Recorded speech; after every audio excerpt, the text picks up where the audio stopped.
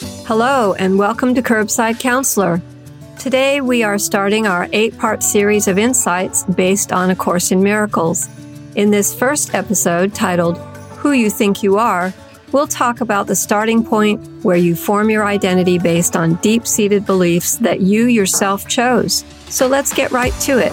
Series 1, Episode 1, Who You Think You Are. We'll start with what is true and what you believe to be true. Keep in mind that your life is governed by what is true, but your experience of life is actually governed by what you believe. Let's start with the basics. Your identity. Often we say, for example, I am a nurse, I am a news producer, I'm a student, I'm transgender, I'm Black, I'm a husband, I'm a wife, a mother, whatever you identify yourself with, your job, your position in life, whatever. The world would have your very purpose for life be focused upon the power, the prestige, and the beauty, and of course, the comfort of your body. But there is so much more to it. Consider for a moment that you are more than just your body. Okay, you're not just your body. Then what are you? This may seem common knowledge, but we live in an age where we have come to know that we are a mind, being the intellect, a personality, being the expression, and a soul or spirit essence. So consider also that your spirit essence merely uses your mind as tools from the time you were born to help you develop a personality. This is done as a guide to help you realize your true essence, being your spirit. Spirit needs these tools, the mind and the personality, as a sort of translator to expression. Simply put, everything that happens in the outside world is but a reflection of what is going on underneath the surface in the subconscious mind. The subconscious holds your deep-seated beliefs of your life experience and also a code, like in DNA, that has your ancestry, culture, world location, and all the beliefs of humanity over time. Whoa, think about that for a minute. We humans are pretty complicated, and so much has remained the same in our consciousness for millennia.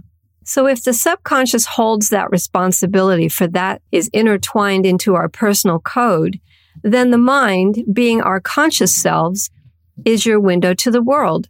Your mind becomes aware of new things, compares them with what is in the subconscious, and decides what to keep and what to reject. This all becomes your reference to reality, i.e., your beliefs, what you think you are.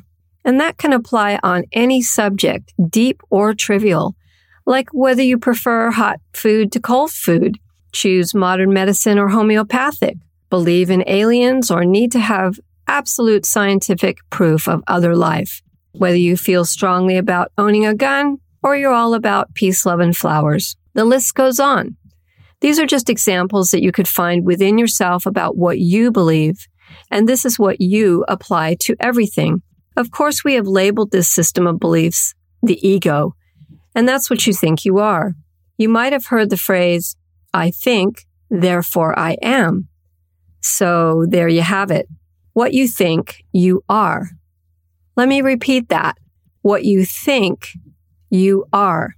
It's a sort of basic version of you create your own reality, but it can be understood on all different levels as well. So much like an actor, the personality is what you pretend to be.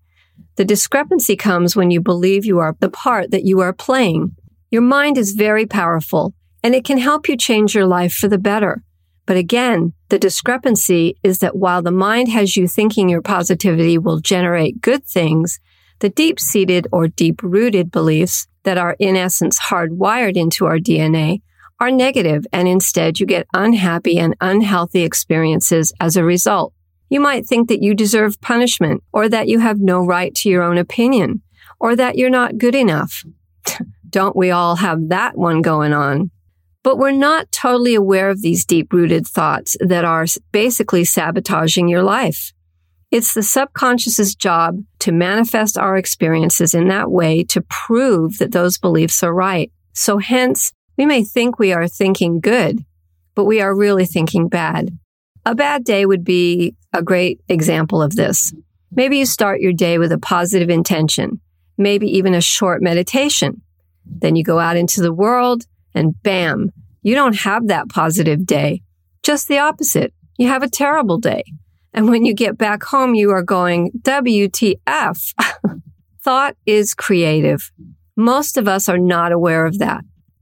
From what I have put forth to you here, I want you to ponder for yourself who you have identified yourself to be, how it has shaped your personality. You could even write down your personality traits if you like, and then go a little deeper and ask yourself some questions about who you think you are as a personality and why.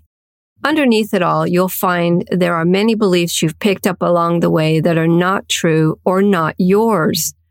The most general are, of course, you don't deserve, you're a bad person, or that you need to be punished, and I'm sure there are many, many more. But go on. Ask yourself why you think that about yourself. I know it might be difficult at first, and you might even be in a little bit of denial. You might say, I know who I am, or I believe I'm good enough. But what I'm saying is examine it. Do you really believe that? Is it true, or is it your ego pushing back at you? So ponder this topic throughout your day and your week and see what you come up with.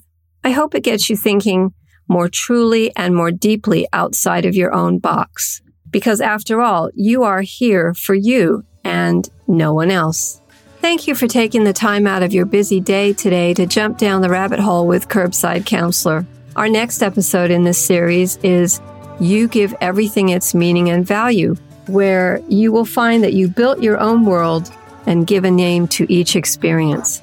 So join us then for a quick 10-minute mental download. So until then, keep listening and keep an open heart.